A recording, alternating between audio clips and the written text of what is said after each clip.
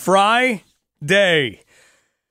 We are going to run into a bit of a theme on the show today after about 1:30. And that theme is going to wind up being youth sports. Got a couple of really interesting guests on this. In fact, we got 3 really interesting guests on this. We are going to talk to somebody who is organizing a program, which is well underway, but it looks at how elite youth sports is and some of the fallout from that. There is also somebody who is from Tulsa, Oklahoma, and he has been a referee in soccer.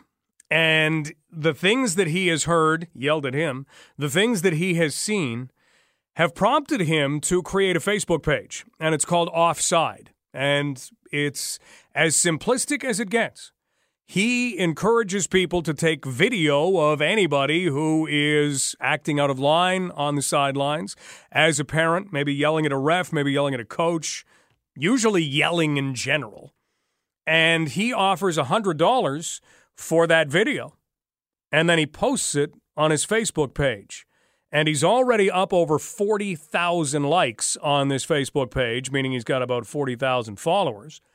And that number continues to grow. He's going to join us on the show. And then we'll kind of look from a Londoner perspective, because we're going to be able to talk with a convener of a AAA organization here in London in hockey, and also someone who has been a dad of 2 very successful hockey players. Rob Suzuki is going to join us. He's the dad of Ryan Suzuki and Nick Suzuki. If you know junior hockey circles, you know them already. If you follow the NHL, you're about to know them because both of them are on a fast track to get there.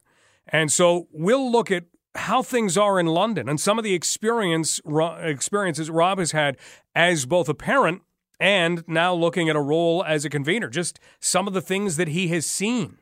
Because when this topic comes up, and it comes up every once in a while, you always have the attitude that this is an everyday occurrence, that this is an every game occurrence, and it really isn't. You'll have outspoken parents. You'll have parents who will actually step up and tell the team's coach or tell the team manager, you know what, I'm going to be trouble this year. And I'm just going to tell you right now, I don't know why that's acceptable. If you know you're doing something, you should stop doing that thing. You know, I'm going to walk forward and fall in that hole, but I'm going to do it anyway. Yeah, I don't get that. I don't understand where that comes from. Well, I'm emotional. Yeah, well, control your emotions a bit better.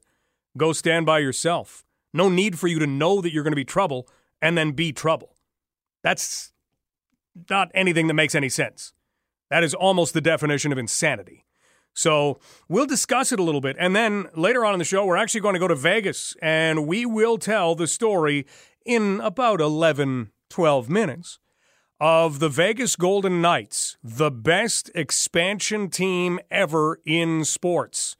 And really, you can translate that into business. What first-year business can have this kind of success? Even Facebook took a little while to get off the ground.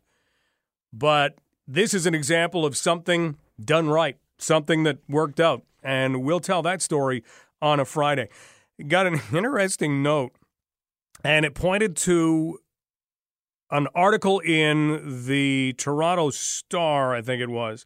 And that article talks about bathrooms in the Toronto area, believe it or not, and what basically constitutes the GTA washrooms of the year. Best bathrooms in the GTA. And it gets me wondering. I'll throw these out there. If you don't want to respond, if you don't think you know the answer to it, then you don't have to respond. But if you can add to this, because this is GTA, and their best washroom apparently has come down to 5 finalists. Mississauga's Erin Mills Shopping Center is one of those 5 finalists. This is in the Toronto Star. What would be London's best washroom? It's harder and harder to find one when you need one, it seems. We've got some pretty good ones, though. I mean, Masonville Place, the one that's in the food court at the back that no one really goes to, I like that one. But in terms of public washrooms, what are the best public washrooms out there? We should get a London list going. So let's start that. It's Friday.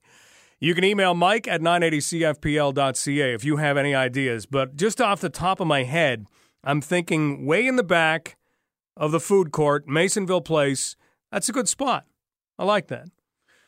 Email Mike at 980cfpl.ca if you have any ideas. Adrian Cronauer passed away. He, of course, was the muse or the inspiration for Good Morning Vietnam. We'll tell you a little bit more about him in a half hour from now.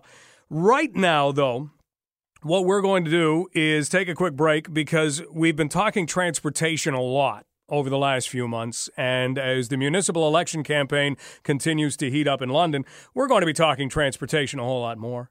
BRT is going to be that main topic, and it will all come down to which proponents of BRT wind up winning and coming back for another term. If we have enough of those, then things are already solved. They will probably push forward for BRT. They're doing something a little bit different in Detroit, not necessarily as a city, but I think it's something that we need to learn more about. And to do it, we don't really go to Detroit. We actually go to Colorado. And the reason we do that is to find a company that has jumped on board autonomous vehicles. This is not a car maker. This is a company. And they have created software, they've created hardware, and they're looking at how autonomous vehicles work, not in the future, not when maybe one day we see more autonomous vehicles than buses on the road, but they're looking at how autonomous vehicles fit the world now. And it's a pretty interesting story. We'll have it for you next. My name is Mike Stubbs. You're listening to London Live on a Friday. This is Global News Radio, 980 CFPL. Getting around. You can pick any old way. Start with your feet. Move to two wheels. If you've learned how to unicycle, you can do it on one. A lot of people use more wheels than that. Car, bus. Getting around the city, that's something that we are already talking about, have been for a long, long time. What is the future going to be of public transportation? We've seen both Ottawa and Kitchener basically blow up the infrastructures of their city to create light rail. And it made a mess. The line in Kitchener, you can't get there from here. How do I find? No. You can't get there from here. But when things hit the fall, I believe once they get their trains all set, I think there was a little bit of a delay, they are going to have light rail transit, and they'll benefit from that. It costs them a lot of money. That's the way they chose to go. We looked into that in London for a little bit. Didn't quite come up, didn't quite happen. Still room for it in the future, maybe? Who knows? We've looked at bus rapid transit. Well, the evolution of transportation is going to continue to evolve. And ultimately, we're heading toward autonomous transportation for a number of different things. Not everything. I mean, I love getting on a bus with a bus driver because you know what? They have all kinds of great personalities. Love traveling in a taxi. I don't really Uber much. Maybe I'm old-fashioned. I've only Ubered once. But I love talking to the driver. I learn a ton of stuff every time I am in a taxi. When we look at autonomous vehicles, they do exist. They're doing a lot of research right now, and eventually the test track in Stratford is going to see vehicles unleashed on the rest of Stratford, and they will try those out. So that's a story to watch. In Detroit right now, there are already autonomous vehicles on the streets. And if you are in downtown Detroit, especially during the week, you'll have a shot at seeing them. The company that has put them there is a company called May Mobility. It's not a very old company at all. And Allison Malik is the co-founder and has been nice enough to join us on London Live right now. Allison, how are things going? Things are going very well. How are things going with you this morning? Well, I think things maybe move a little more slowly for a lot of us because if I look back, you guys started your company in 2017. We aren't even, 2 years into your existence, and you've got autonomous vehicles rolling around streets? That is correct. We were started in May of 2017, so we're actually only about 15 months old. and we have cars running on the streets of Detroit. So let's picture what one of your May Mobility vehicles looks like. How would you describe it? So one of the words that we hear often is cute, which I think is great for a first product to help people get comfortable with the idea of entering into our 6-seater shuttle. It's a little bit smaller than a traditional car. It's built so that way it can operate on, city roads and things like that and be a little bit more nimble for how it drives around. So we're not looking at, let's say, an airport shuttle. That would be something to picture. When we hear the word shuttle, it's usually that pops to mind, which is a bus, basically, but much smaller. So you're talking about smaller than an SUV? Yes, it's actually about the size of a small passenger vehicle, but we're able to put about 6 seats in there. And when we look at how to come into a community and help with transportation, oftentimes communities have maybe a 30-passenger bus that doesn't have too many people on it most hours of the day, and we're able to use a few of our vehicles to come in and replace the 30-passenger bus to provide a higher level of service while still moving the same number of people. When you get into it, is it 2 seats facing the front, followed by 2 seats facing the front, followed by 2 seats facing the front, or is it a different configuration? That's a great question. We actually use a different configuration, so there are 2 seats facing front in that sort of first row, and then in the back seat we actually have carriage seating. So that's where the center seats actually face the back and allow for people to continue the conversation with their friends as other passengers. And gives it a little bit of a different experience as you're driving down city streets. No doubt. Okay, so they are traveling, as we know, on the streets of Detroit. Can they go anywhere on those streets? So part of what we do is we work really hard to make sure that we know the roads that we're operating on. That's part of our approach to making sure that we deploy safely and reliably. So we can't go on every street in the city of Detroit. We've worked really specifically with our partner, Bedrock, to identify a shuttle route that they currently operate. We went through and reviewed the road network and studied it really closely to make sure that we can come out and deploy. So now we're actually looking for new partners in the city that may want shuttles that can go elsewhere, and that'll give us the opportunity to review more and more of the city's road network to see which areas we can automate. We're talking with Allison Malik, who is May Mobility COO and co-founder. They have autonomous vehicles that are on, as Allison points out, not all streets of Detroit, but let's talk about how you actually got your vehicles there. Is this something that you did with the city of Detroit? Is it something you did with a corporation within the city? So the city of Detroit was very supportive of us putting our streets on the roads, and we do work closely with them. However, our enterprise customer is Bedrock, which is a property development company, and they own quite a few office buildings in the central business district of Detroit and provide parking opportunities for the tenants of those office buildings. And the parking can be anywhere from a half a mile to a couple miles away. They operate a lot of shuttles that run around the central business district of Detroit, and we've come in and replaced one of them. So their employees then get on one of your vehicles, go to their parking lot, and drive from there. Exactly. All right. Now, is that the way that you see this industry unfolding, or at one point do you expect to get a call from a city saying, hey, our bus fleet is kind of ancient, can we buy a whole bunch of vehicles and use them as our primary transit vehicles? Could that happen? It could, but I would say that future is a little bit further off. With May Mobility, we really focus on what the technology can do today, so that comes a little bit back to the road network point that I made earlier. And as we think about what the best first use case for self-driving technology is, we really think it's what's called the first and last mile. So in the case where someone's coming to a parking structure, they're parking and they need to actually get to their end destination, or another opportunity where we are looking at working with cities today is working from transit stops and helping transit passengers get to their actual end destination. As we, as May Mobility scale up, we will be able to do more and more over time, and we will have, different vehicles. Maybe someday we'll even have a bus. But we think that this is the right place to start that lets us help getting out and, get out into communities. We can build, people's confidence and understanding in what the vehicles are and start to solve real transportation problems today so we can become a trusted partner in the future. Allison Malek with us, COO and co-founder of May Mobility. You deal with software, you deal with hardware, but when you have an autonomous vehicle on the roads, let's face it, it's basically a robot. And sometimes when we're dealing with software, there are bugs. You've got to fix bugs. If it's on a stationary computer sitting on a desk, hey, no problem.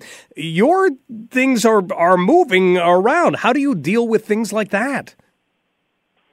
So first, we do a lot of testing before we even bring our vehicles out onto public roads. Being based in southeastern Michigan, we're able to take advantage of resources like M-City, which is a private testing area that has essentially mock city roads. So we're able to go there and do a lot of testing with our software to make sure that we get the bugs out before we even bring them out into public streets. Then the things that we start learning when we're on public streets are much more around ride feel. So as we have passengers, how fast should we accelerate? How, slow should we brake to make sure that it feels natural for the riders and also looks natural for the other vehicles that are in the environment. We want to be a good actor when we're out in communities driving around. Hadn't even thought of that. So how has that gone? It's gone really well. Actually, last October when we did our pilot with Bedrock, there's one very tight turn, and we took it at a faster acceleration profile than people were ready for. So we had comment cards and we got a lot of feedback, and we were able to change what's called a calibration, where we just set how fast should we accelerate out of that turn. We slowed that acceleration down just a hair and didn't get that feedback again. And so now with being operational 5 days a week, 19 hours a day, it gives us opportunities to get even more nuanced feedback about how we operate, and it helps to inform our system. So finally, let's look at what is next. You mentioned that you don't focus on the future as much as the present. Obviously, the future will get here eventually, but you're focused in on what autonomous vehicles are able to do right now. So is it more cities getting involved in the way that Bedrock in Detroit has been involved, or is there another offshoot that we could be looking at?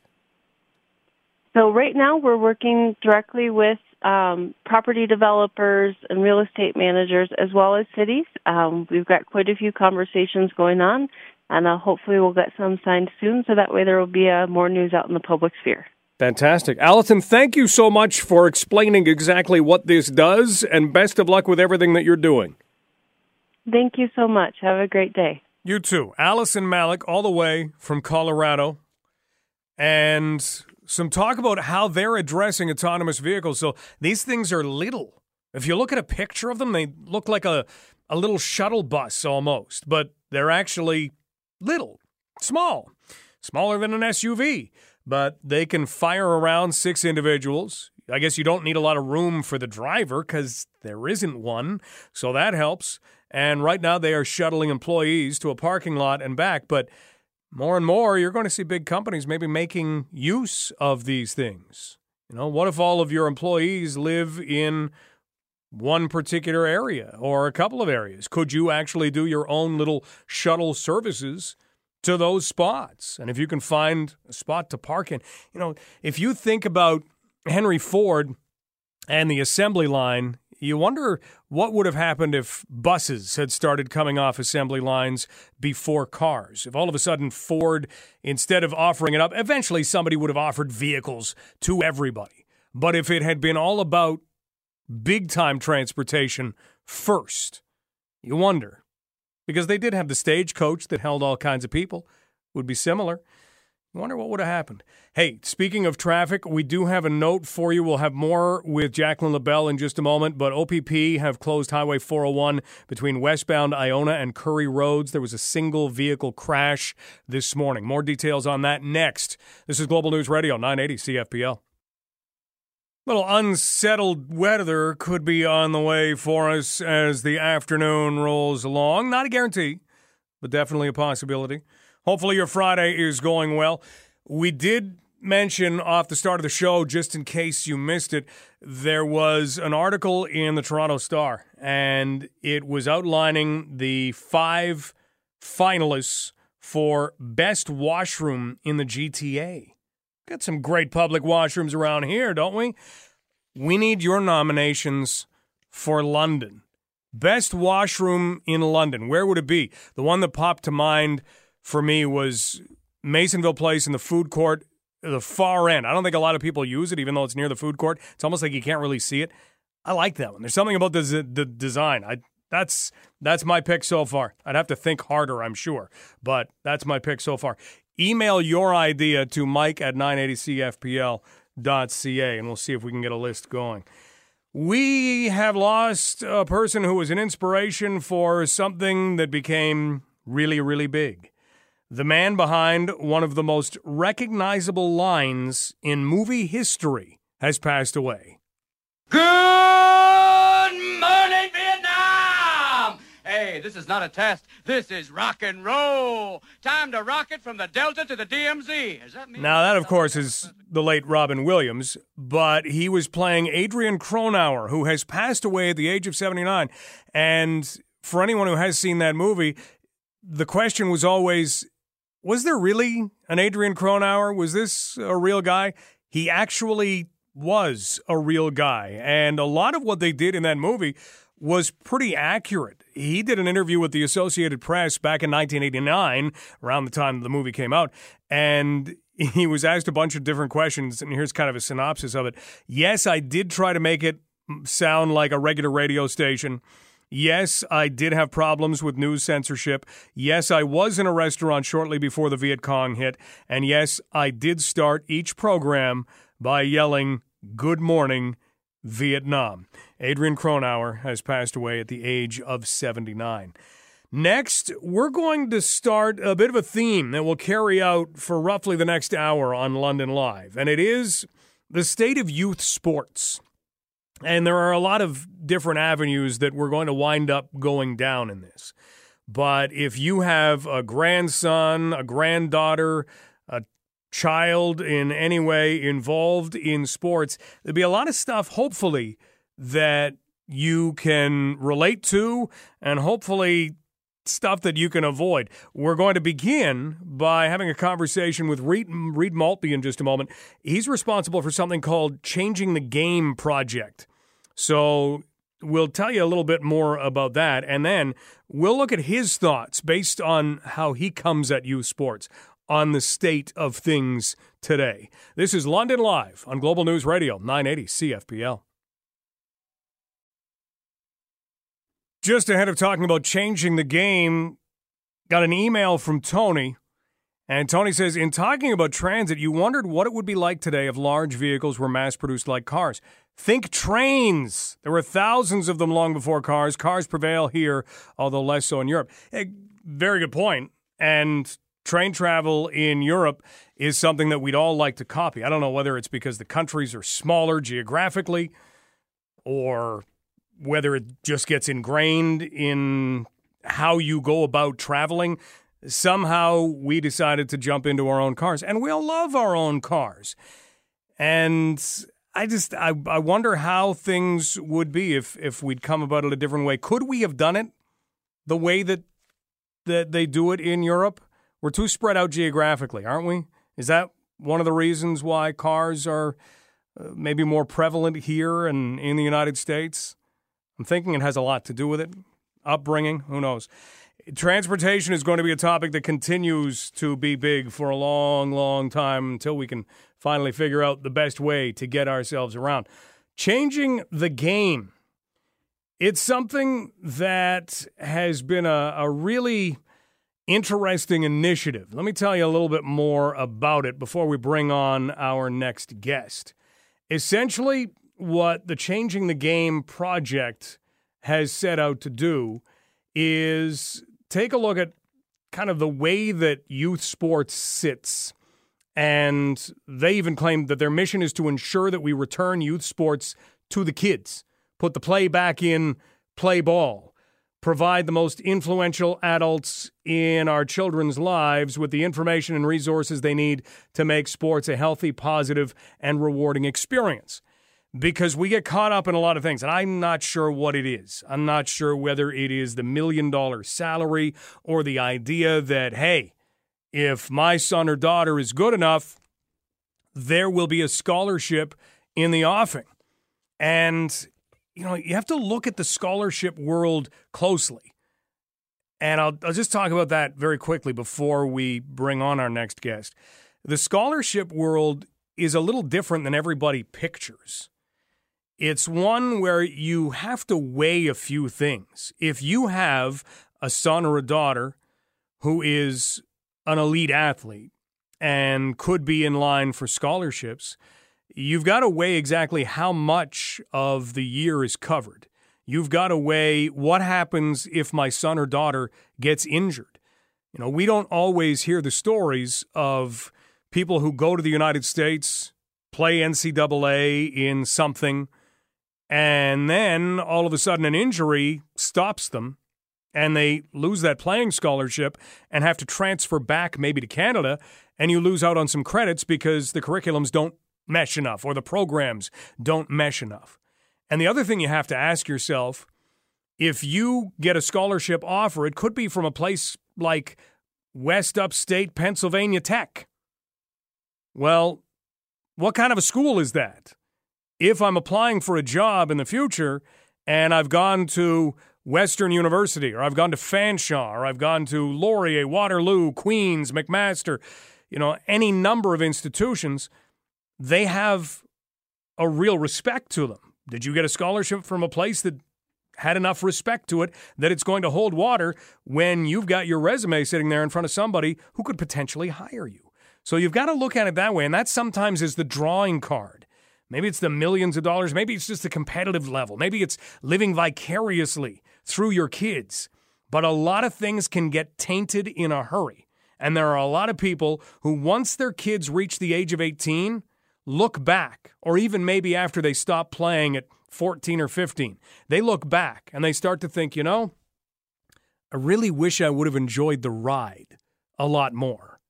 And that's where changing the game comes in. Joining us right now is Reed Maltby, who is a big part of the Changing the Game project. Reed, how are you? I'm doing very well today. How are you? Great. Yesterday on London Live, we talked a little about participation for kids in baseball in Canada, and we found that, believe it or not, it's up 15% if you look back over the last 3 years. And that's good for baseball. The Toronto Blue Jays deserve a little bit of that credit. Overall, though, this brings up maybe a bigger question of participation in sports, because sports are a lot different today than they were 30 years ago, where you could play 3 sports at a time and still make all your practices. Now it seems if you've picked by 6 years old, you're needing to throw in 4 and 5 days a week into a competitive activity.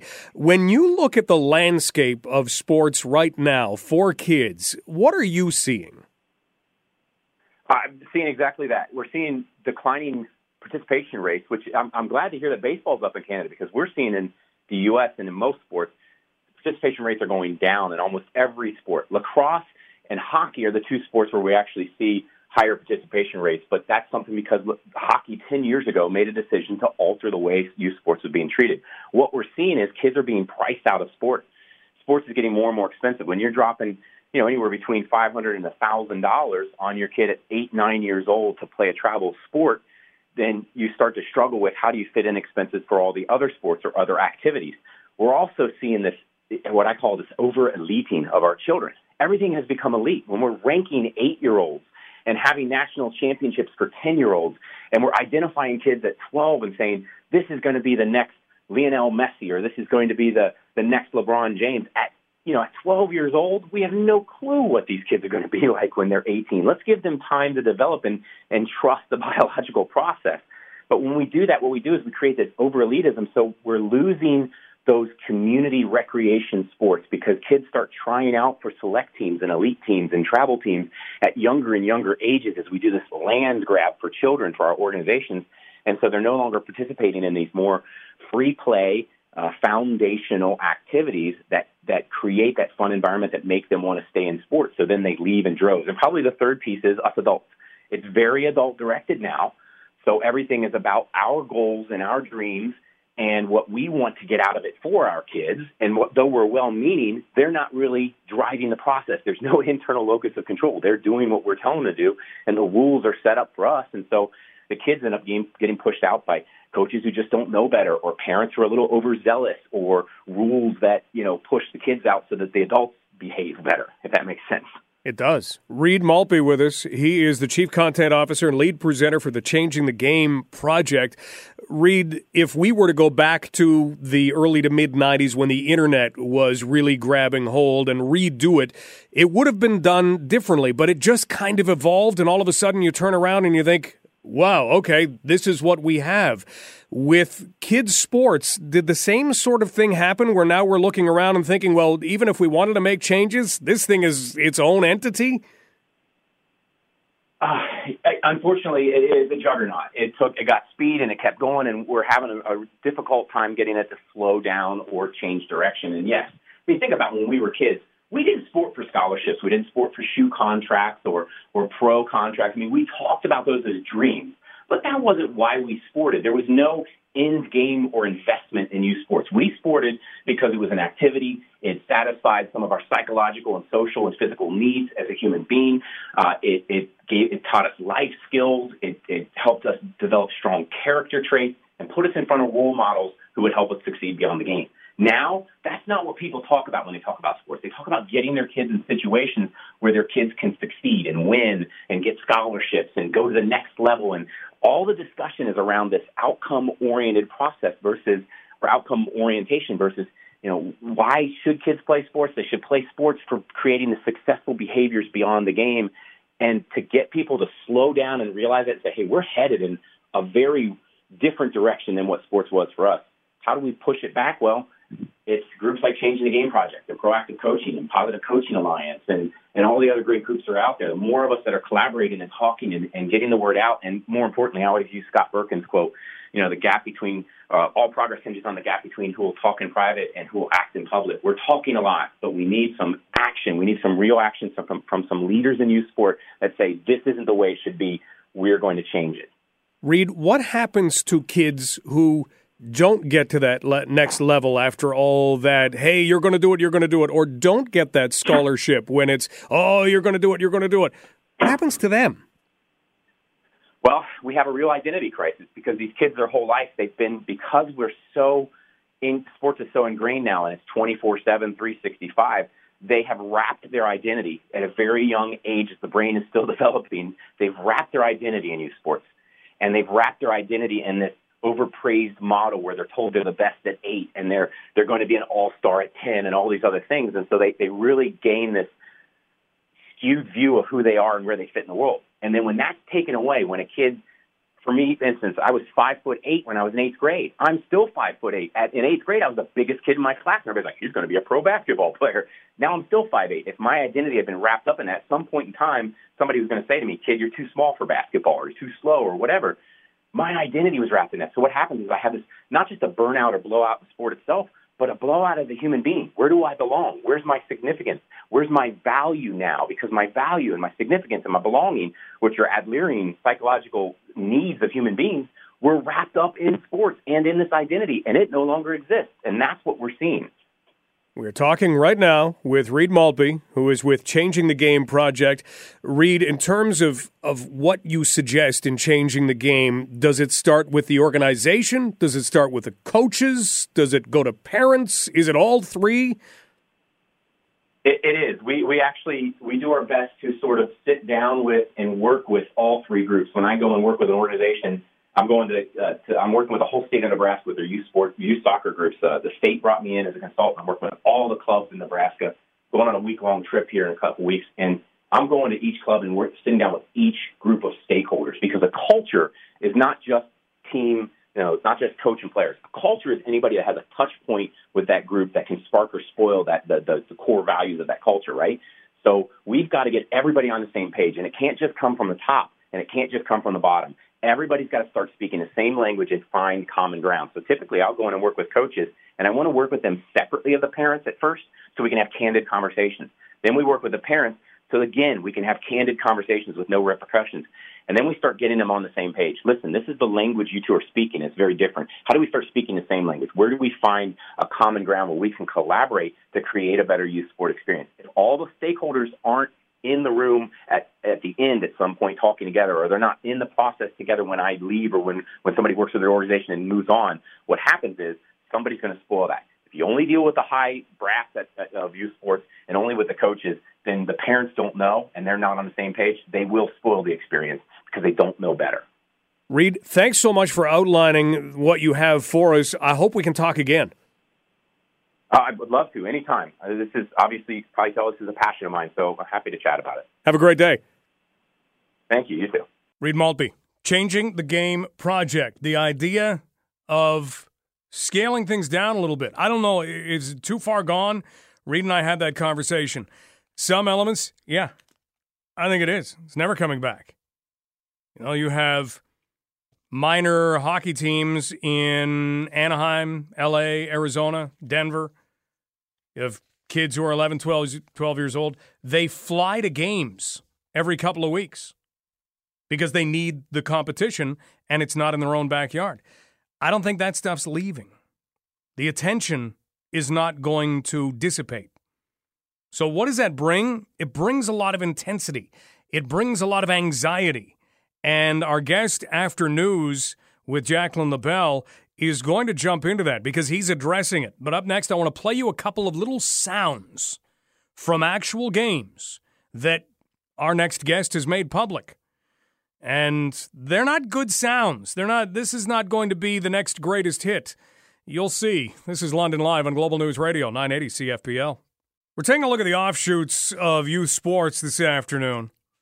And one of those things, and Reed Maltby, our last guest, mentioned it, winds up being the officials. We're going to talk with Brian Barlow, who's from Tulsa, Oklahoma. We're going to be talking about Offside. And it's a Facebook page that he has created. Here's an example of something you've probably heard if you've been around kids' sports. Ref, you are horrible! You are horrible! Shut up! Go home. Guys, go back. Ref, you're horrible! You should never do this again! Along with the "you're horrible," there was a "shut up, go home, die." Very creative individuals yelling that stuff. Brian Barlow encourages people to send him videos that outline parents doing things like this. Here's the sound of about a dozen grown adults on the sideline in hand-to-hand combat.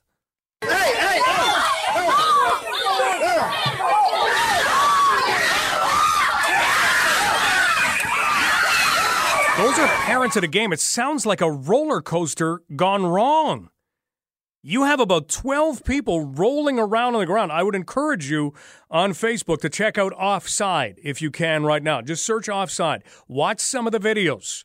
We'll talk about why these are being put up and why this next interview of ours, Brian Barlow, is paying $100 each for the videos. Jacqueline LaBelle is next with news. This is Global News Radio, 980 CFPL. Loads of things happening in the area this weekend.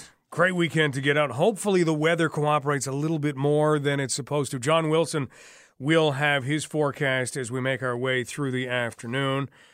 It is a pretty nice day in downtown London right now. Nice little breeze. We haven't had enough of a breeze in a while. It's a lot of hot air being blown around, and that's kind of what our next topic deals with. If you missed the last half hour, we were talking with Reed Maltby of Changing the Game Project, and that's looking at kind of instilling what used to exist in youth sports on a more regular basis. The enjoyment factor. Parents that just kind of sat back. There was a great article in Sports Illustrated probably about 5-6 years ago. and it talked about lacrosse and how lacrosse, which, by the way, and I think Reed alluded to this, is one of the two fastest growing sports in the United States, along with hockey. But it talked about how lacrosse was a sport where you didn't have parents yelling. And they would come and they would have picnics and they would set up blankets in between the fields and they'd watch their kids play. And it was just an enjoyable time. Why was that? Because the parents didn't understand the game. Nobody had ever played it. Now, whether that still exists, I don't know. And whether we need to do some things to make some changes, I think that's universally accepted. You know, you have officials who are berated at times. I'm not saying it happens all the time, but I've also never been an official. I know it does happen. And our next guest is doing something about that. Brian Barlow has started up Offside on Facebook, and you can search it. Has over 40,000 likes, so there are a lot of people already who are involved in this, and that number is going to grow because Offside and Brian were highlighted in the New York Times. And just to give you a sense, in case you missed it before news, we played you a little bit of one of the videos, and it goes a little something like this. Ref, you are horrible! You are horrible! Shut up! Go home! Guys, go back! Ref, you're horrible! You should never do this again! Now that's 16 seconds. That video runs for at least another 30 seconds. And the guy does the same thing. He's not the most creative individual. But the message is one that's not new. So exactly what is Brian Barlow hoping to do about this? Well, why don't we find that out? Please welcome to London Live, Brian Barlow. Brian, how are things? Hey, guys. I wish I could have listened to the segment before this, but I love the notion of someone throwing out a blanket and bringing a picnic basket and just enjoying a youth sporting event. What happened to that? Yeah, I don't know.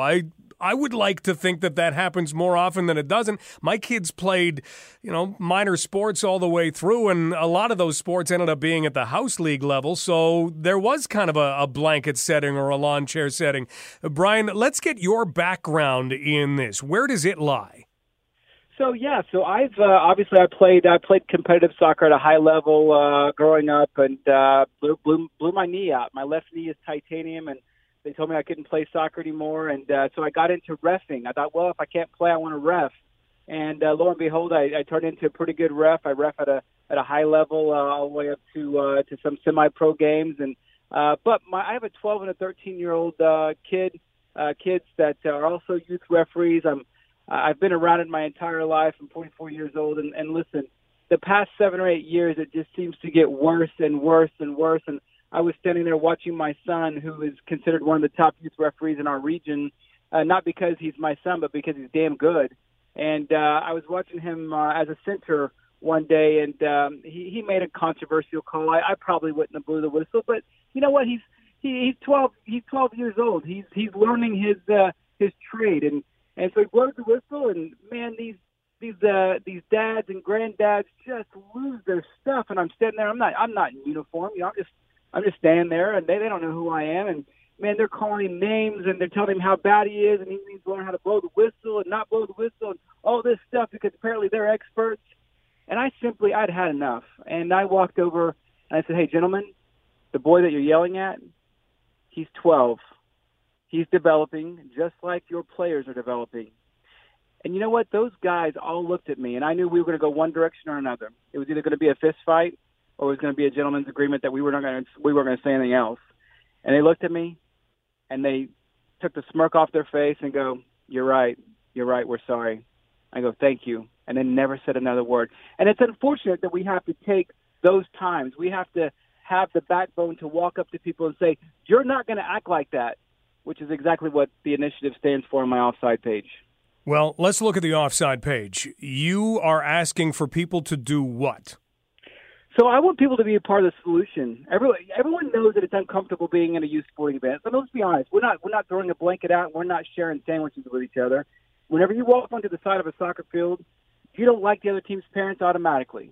And so it causes tension, right? So somebody says something on one side or somebody says something on the other, and then everyone's like, oh, here we go, it's going to be one of those games again. Well, I'm asking people to be part of the solution. If you start to see that, if you start to hear that, if you start to feel like the tension in the game is rising, I ask people, hey, grab your phone.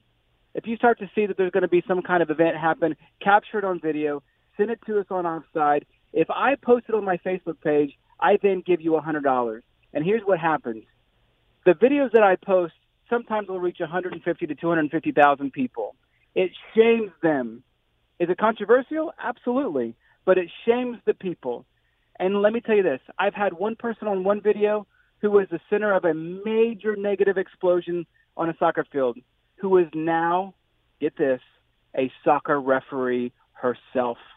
I've got another woman who's been on a video who her kid got kicked off the team because she was on the video, who they were banned from their competitive league, who now probably once every 3 or 4 weeks contacts me and says, hey, I'm no longer that person. I'm a changed person. I'm a proponent of what you stand for and your cause.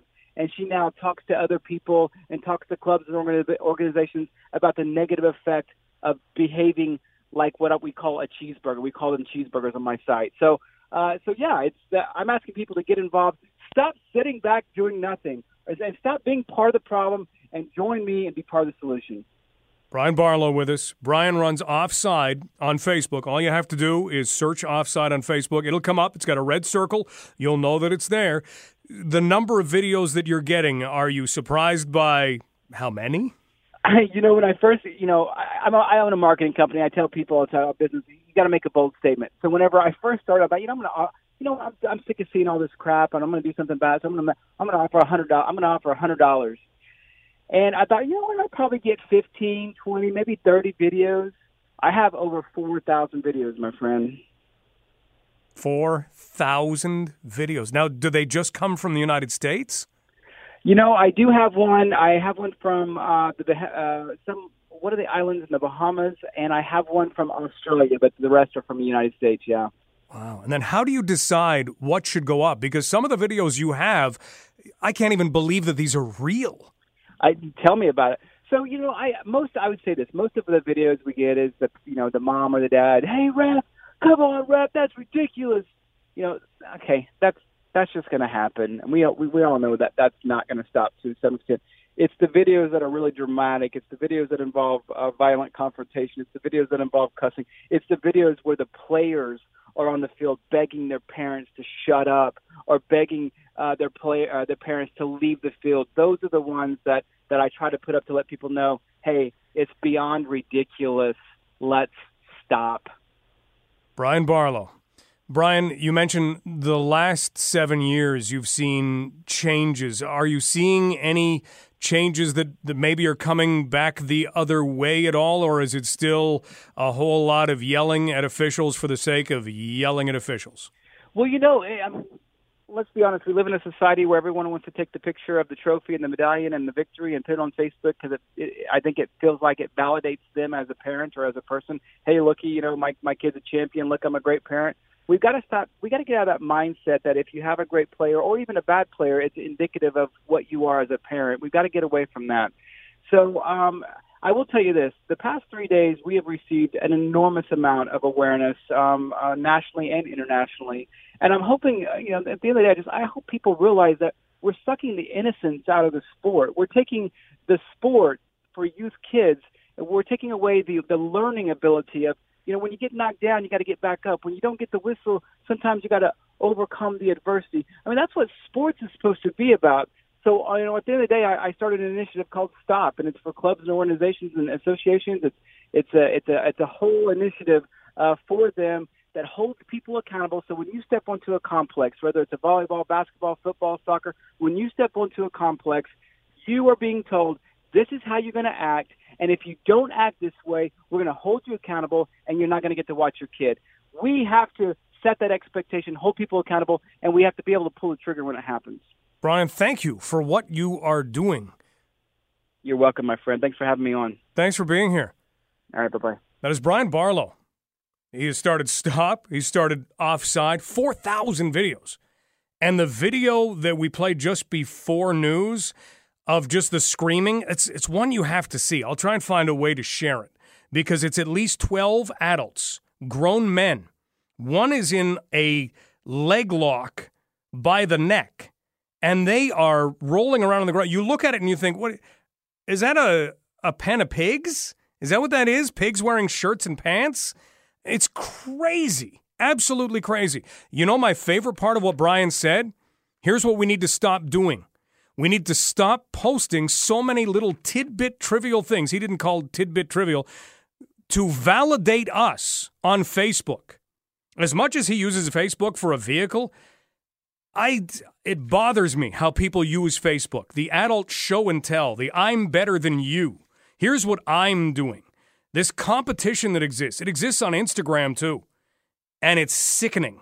It really is. The next time you go to post something, think, am I doing this just to show that I'm better than someone or this is somehow validating me?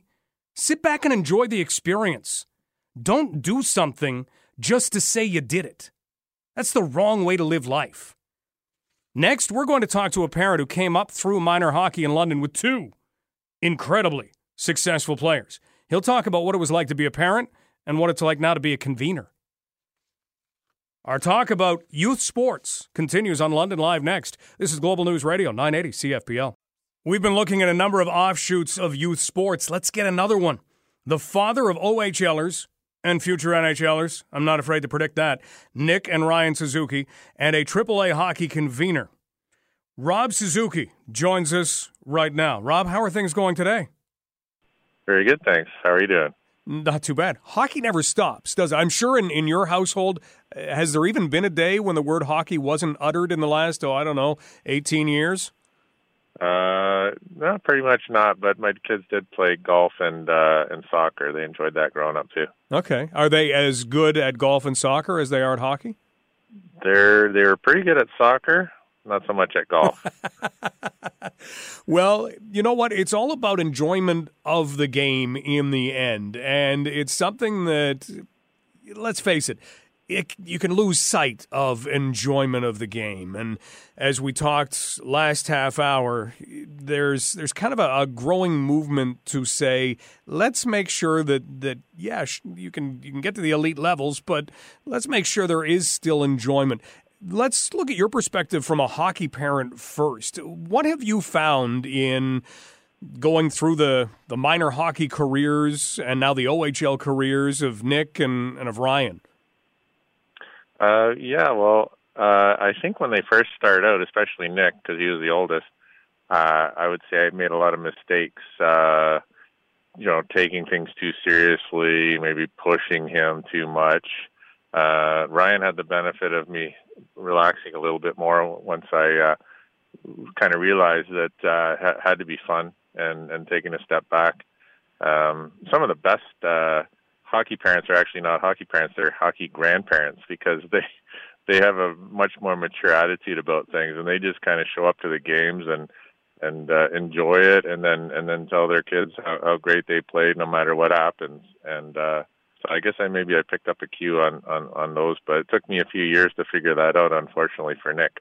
Almost sounds like we need a hockey parent simulator where if you could go through that and deal with the emotions that come up, the feelings that come up when you get to do it the second time, the third time, does change things, doesn't it? I agree. I've thought a lot about trying to develop like a little seminar or something like that for the new hockey parents, just to kind of coach them to sort of say, every shift is not the most important thing in the world, and you don't need to put pressure on your kids to perform, because if they're just having fun, they're gonna perform even better. We always want the best for our kids, though. How difficult is it to balance, hey, all I want is for my child to succeed, and I'm trying to give them the best avenue to do that. How difficult a balance is that? I think it's an incredibly hard balance, and that's why you see parents sort of, getting stressed out and high blood pressure and pulling their hair out at the rinks and, acting badly. People that are normally, otherwise, completely sane individuals become insane at sporting events, not just hockey. We're talking with Rob Suzuki, who is the father of Nick Suzuki of the Owen Sound Attack, drafted by the Vegas Golden Knights, father of Ryan Suzuki of the Barrie Colts, and two guys who came up through the minor hockey system in this area. Rob, when we see incidents, and we mentioned the guy in the New York Times article who likes to video things at soccer games and matches and then posts all of that stuff for the world to see, and maybe an attempt at shaming some parents into not yelling at the officials quite so much. We tend to see that and think, wow, that must happen all the time. You've spent a lot of minutes, a lot of hours, a lot of days in hockey rinks and besides soccer pitches. Is it a regular occurrence to hear yells, or is that something that we tend just to see too much of when it comes up in the media? I don't think it is a regular occurrence. Like you said, I've been in arenas a lot of times, and I've interacted with a lot of great parents, hockey parents, soccer parents. But when it does happen, it's everyone's pretty much aghast, and certainly if it were videotaped, it would be front page news. Do you find that people will try and intervene, or is the loud parent who's upset with the official or upset with a coach or upset with a player just going to yell for the rest of the game and then it ends? Yeah, that's the problem. I don't think anybody really wants to intervene because I think people are intimidated by the loud person, and they feel like, well, if I go up and talk to him and tell him to quiet down or smarten up, maybe they're going to turn their venom towards you, and then, might actually start something worse. You never know. So I think people generally just try to distance themselves from people like that. At the same time, situations come up that you have to deal with. And Rob, right now, you are the convener of a AAA program with the London Junior Knights. First of all, in taking on that role, you have experience as to what it's like to be a parent. What was it that made you want to do that? Well, my kids benefited from a lot of other volunteers spending hours and hours behind the scenes, making sure that things ran properly for them. So I wanted to give back, but the optics of being a parent of a current player, I experienced a few people, sideways glances and backhanded comments towards some of the volunteers who were parents at the time, and although I didn't think that was fair, but I just thought I'd wait until my kids were done going through the program before I signed up. But yeah, one of the things I try to do is interact with the parents and help them understand that some of their concerns, although valid concerns, not to sort of make too much into things, because I've been there as a parent, so I have that experience. If you were looking to give advice to new parents or parents of youngsters who at the age of 5 and 6 are scoring 7 goals a game and people are starting to say, your child is really, really good, what would you tell them to be ready for? The kids that are 5 and 6 that are scoring 7, 8 goals a game, things like that, they don't always turn into hockey superstars, and I think sometimes parents put the cart before the horse and get ahead of themselves. The kids need to learn how to play inside of a team framework, and most of those kids they're really good at individual skills. I would just again make sure the kids are enjoying themselves, but the enjoyment should come from playing with their teammates and helping their teammates succeed, not focus on the individual, because eventually everybody sort of catches up and gets to the same level, and if they don't work inside of a team, they're not going to have much success going forward. Rob Suzuki with us, convener for London Junior Knights, Pee Wee AAA, and also the father of Ryan and Nick Suzuki. I guess one last thing, and that is the officials. Rob, what do parents or hockey watchers, and you can translate this into any sports, need to appreciate about the role of the official or the referee in games? The thing is, people have to understand, a lot of officials are quitting. There's statistics where they quit, they don't last long, and probably the main reason is because of the criticism they get. And people have to understand that just as much as their kids are learning how to play the sport, a lot of those officials are learning how to officiate the sport. So, if you're going to let your kid get away with making a few mistakes, you got to let the official be able to make a few mistakes too. The officials don't set out to try and, be bad officials. They're trying their hardest, but a lot of them are inexperienced. And if we don't have officials, we don't have a game. Well said. Rob, thank you so much for all the thoughts. Oh, you're welcome. Rob Suzuki. How about that? Perspective of a dad and a convener and a father of two pretty amazing hockey players, Nick and Ryan Suzuki. After news, we're going to continue. We've been talking sports. Can we just do a little bit more? How about the Vegas Golden Knights story? One of the most amazing stories in sports this year in about 11, 12 minutes. We'll have that for you. Right now, time for news with Jacqueline LaBelle on Global News Radio, 980 CFPL. Big hi to Brent. Big hi to Rose. We are going to try and tell the story of the inaugural season of the Vegas Golden Knights in about 11 or 12 minutes. And I don't mean we're going to do it in 11 or 12 minutes. I mean we're going to try and condense it into 11 or 12 minutes.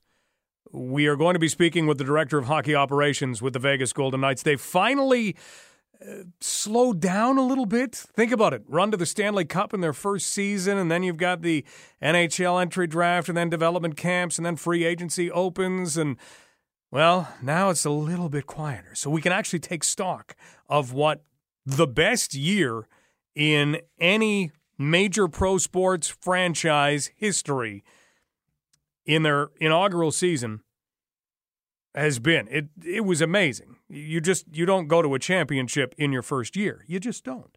They did. And so we'll get some insight into that.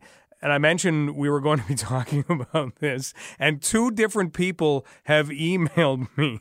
Colin has emailed, and David has emailed, and both have said, hey, can you ask, in this case, Misha Donskov, who we're going to speak with, can you ask if what happens in Vegas stays in Vegas when you live there? Well, that's what Colin said. David just said, can you ask him whether what happens in Vegas stays in Vegas? Okay, I will ask Misha if what happens in Vegas stays in Vegas. We've spent a lot of time on the show today talking about people who get upset at sporting events.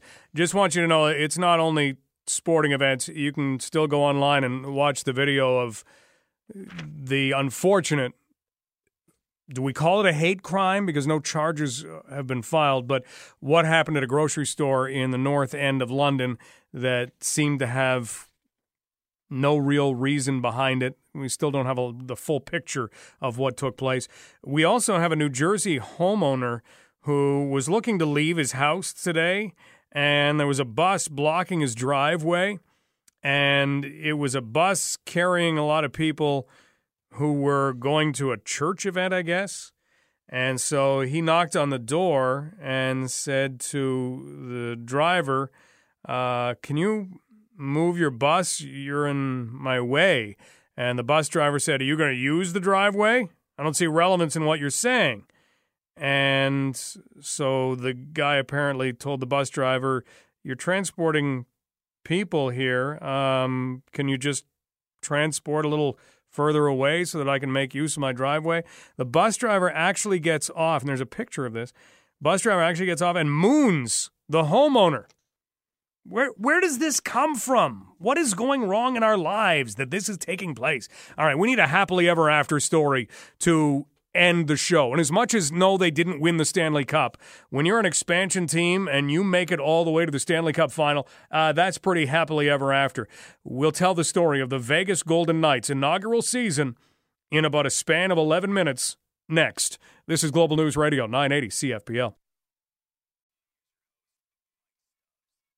We've been waiting to do this for a while on London Live, but we had to wait for the hockey season to slow down a little bit for the Vegas Golden Knights. For most expansion teams, the season ends as soon as it can. Here's the end of your schedule.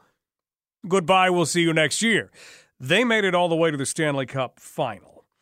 And it's time just to look back and appreciate this and ask a few questions. Yes, like, does what happens in Vegas stay in Vegas? I promise I'll ask that question. But just to look back and talk about the best season ever by an expansion team in sports history. Happily ever after to end the show, even if it didn't end in a championship. Misha Donskov spent some time in London, worked for the London Knights for a few years, kind of kicked off his hockey management career, went to the Ottawa 67s. From there, went to Hockey Canada. From Hockey Canada, went to the Vegas Golden Knights. And he joins us right here and right now. Misha, how are things? Yeah, it sure does. And thanks a lot, Mike. It's always good to talk hockey with you, and I appreciate you having me on. But it's been an incredible year, a lot of fun, and certainly it's been an amazing experience. Well, when we said we were going to have you on, we had a few people say, you have to ask him something. You have to ask him this. And I thought, wow, I wonder what it's going to be. And as I read down on the email, it was, does everything that happens in Vegas stay in Vegas? We got two versions of that. So what do you say? Well, I sure hope it does. I sure hope we can continue to do what we've done here. It's like I said, it's certainly been a lot of fun, and hopefully we can continue to build on what we achieved last year. Mish, at any point during this season, certainly not after the expansion draft or maybe the NHL entry draft of 2017, but was there any point where you said, you know what, I think this team could make it to the Stanley Cup final? I think, Mike, after Christmas, our team started to really galvanize as a group, and we started to really put together a string of games where we were winning and we were playing the right way. We were playing fast. We were playing with a lot of pace. We had depth up and down our lineup. Our goaltending was real solid. And I think after Christmas, when we really started to galvanize as a group, we started to think that we had a real opportunity to do something special. We are talking with Misha Donskov, Director of Hockey Operations with the Vegas Golden Knights, looking back over one of the most amazing years in any business. Doesn't even have to be sports. This is just amazing, period. Do people continuously ask you, how did you guys do this? Is that maybe the most popular question for the Vegas Golden Knights? Yeah, it is, Mike. I've been asked that question a lot, and for me, when I kind of hit the rewind button and look back on my 2 years here, I can't believe it's gone so fast. But I think there were a lot of things that led to the success that our team had last year on the ice. I think first and foremost, the vision that Bill Foley had to bring hockey to Las Vegas. And ultimately, he saw an opportunity here, and he knew that the fans would embrace this team and really rally around it, and he was right. So I think that was one. I think the job that our pro scouting staff, led by Vaughn Carpin, who's our Director of Player Personnel, Kelly McCrimmon, our Assistant General Manager, and ultimately George, our GM, did an expansion with a selection of players and getting the right players and players that we thought, if they had additional opportunity at the NHL level, they could really, elevate their game. And I think the job that group did in expansion was just tremendous. And I give a lot of respect and kudos to our pro scouting staff, again, led by Vaughn, led by Kelly, led by George. The job that our coaching staff did, Gerard Gallant, Mike Kelly, Ryan McGill, Ryan Craig, our video coach, Tommy Cruz, galvanizing this group, getting this team together quickly, on the same page, playing a real fast, up-tempo style pressure game has been tremendous.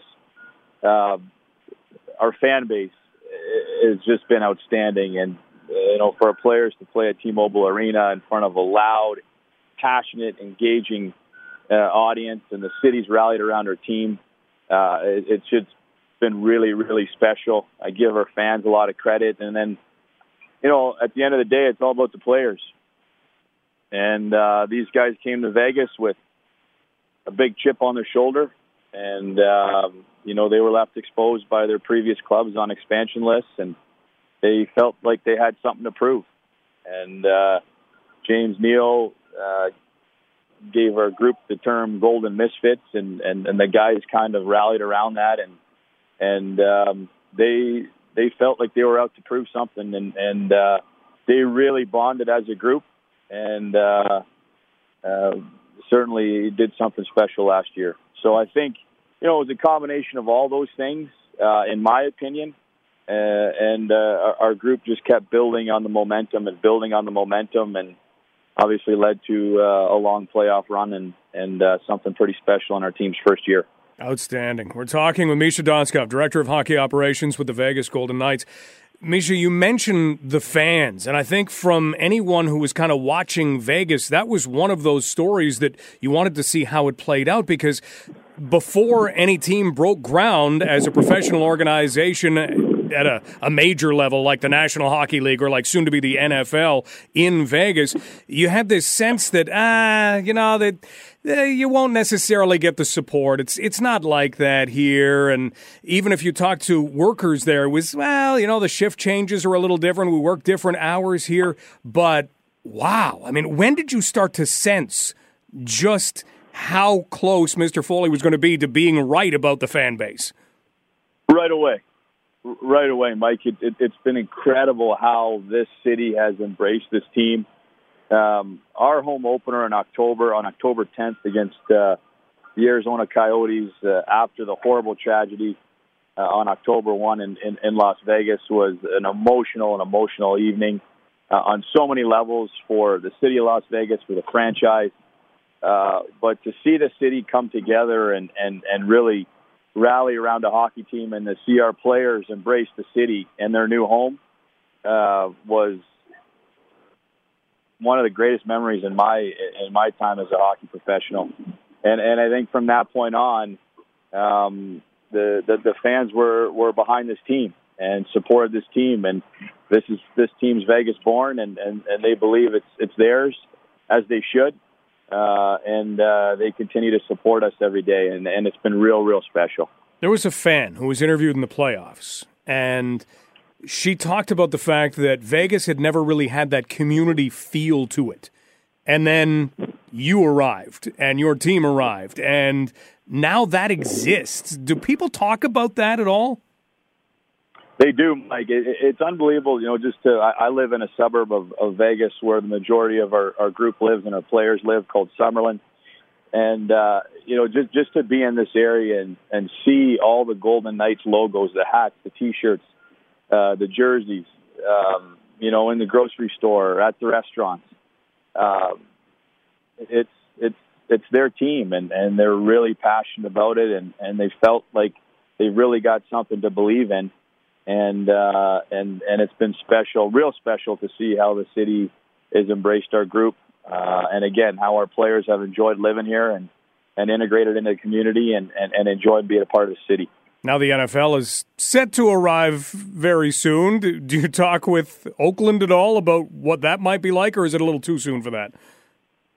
Yeah, you know what? I know our business group has, and we're certainly looking forward to having the National Football League here. We think there's great opportunities for both franchises, and we're excited to have the Raiders here. I know that the construction for the new stadium is well underway, and there's a lot of talk in the community about that as well. And we think it's a great opportunity to kind of partner together, and now be in a city with two major league franchises is pretty special. And I guess if we look going forward, the hunger to prove, like you said, to prove that the Golden Misfits, as they called themselves, could get something done, could prove themselves. How do you continue that into year two? Well, you know what? I spent 3 years in London, as you know, with the London Knights, and my previous boss, Mark and Dale Hunter, always used to tell me every day that hockey's a humbling game, and it is. And you can never rest. You always have to look for ways to improve your team and to get better, and always push. Our ultimate goal, like all 31 clubs in the league, is to win the Stanley Cup, and we didn't reach it. So we got to continue to push. We got to continue to look to upgrade our team and get better. Inches at this level are everything, and we got to continue to upgrade. So we're going to do whatever we can to win a Stanley Cup here, and to continue to push, and to realize that it is a humbling game, and you can't rest on your success. Any one moment stand out to you when you want to think back over the season, when maybe you're driving or, you're just sitting back? Anything you like to think about?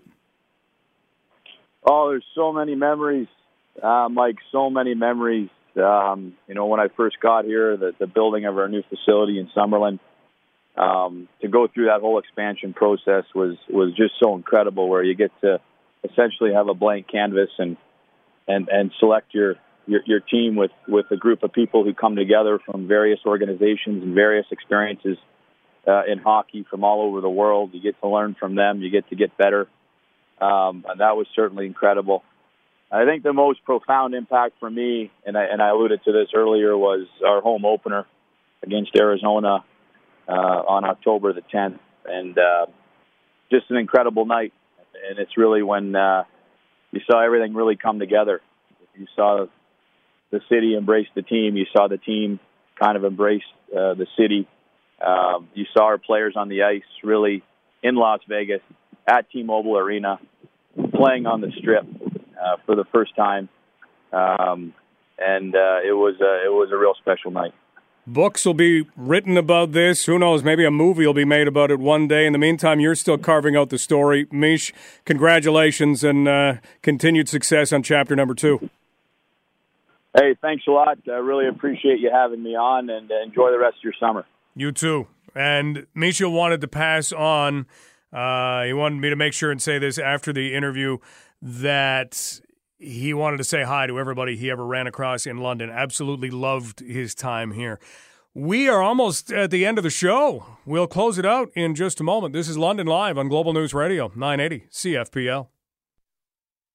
It's still a little windy. It's not exactly sunny outside, and we are expecting a bit of rain. Just a tweet from Delaware Speedway saying tonight's racing is on as scheduled. There's no talk about any changes to the London Majors game at this point. Let me just double check. Let me just make sure. No, it's still a go and looks okay, and well, we'll hope. And the Home County Folk Festival, Jim Cuddy Band is playing tonight, and that is still a go as well. So things shaping up for a really great weekend in this area as usual.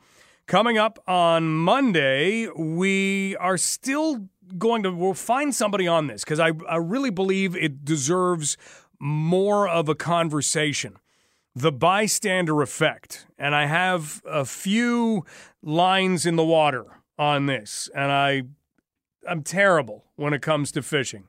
I don't fish well at all, but I'm hoping that one of these lines catches something over the weekend. We'll look at that. And I also want to go back to a line that came up during our conversation today with a man who has put together a Facebook page that he admits it is out there to show people how silly they look when they yell at youth sports.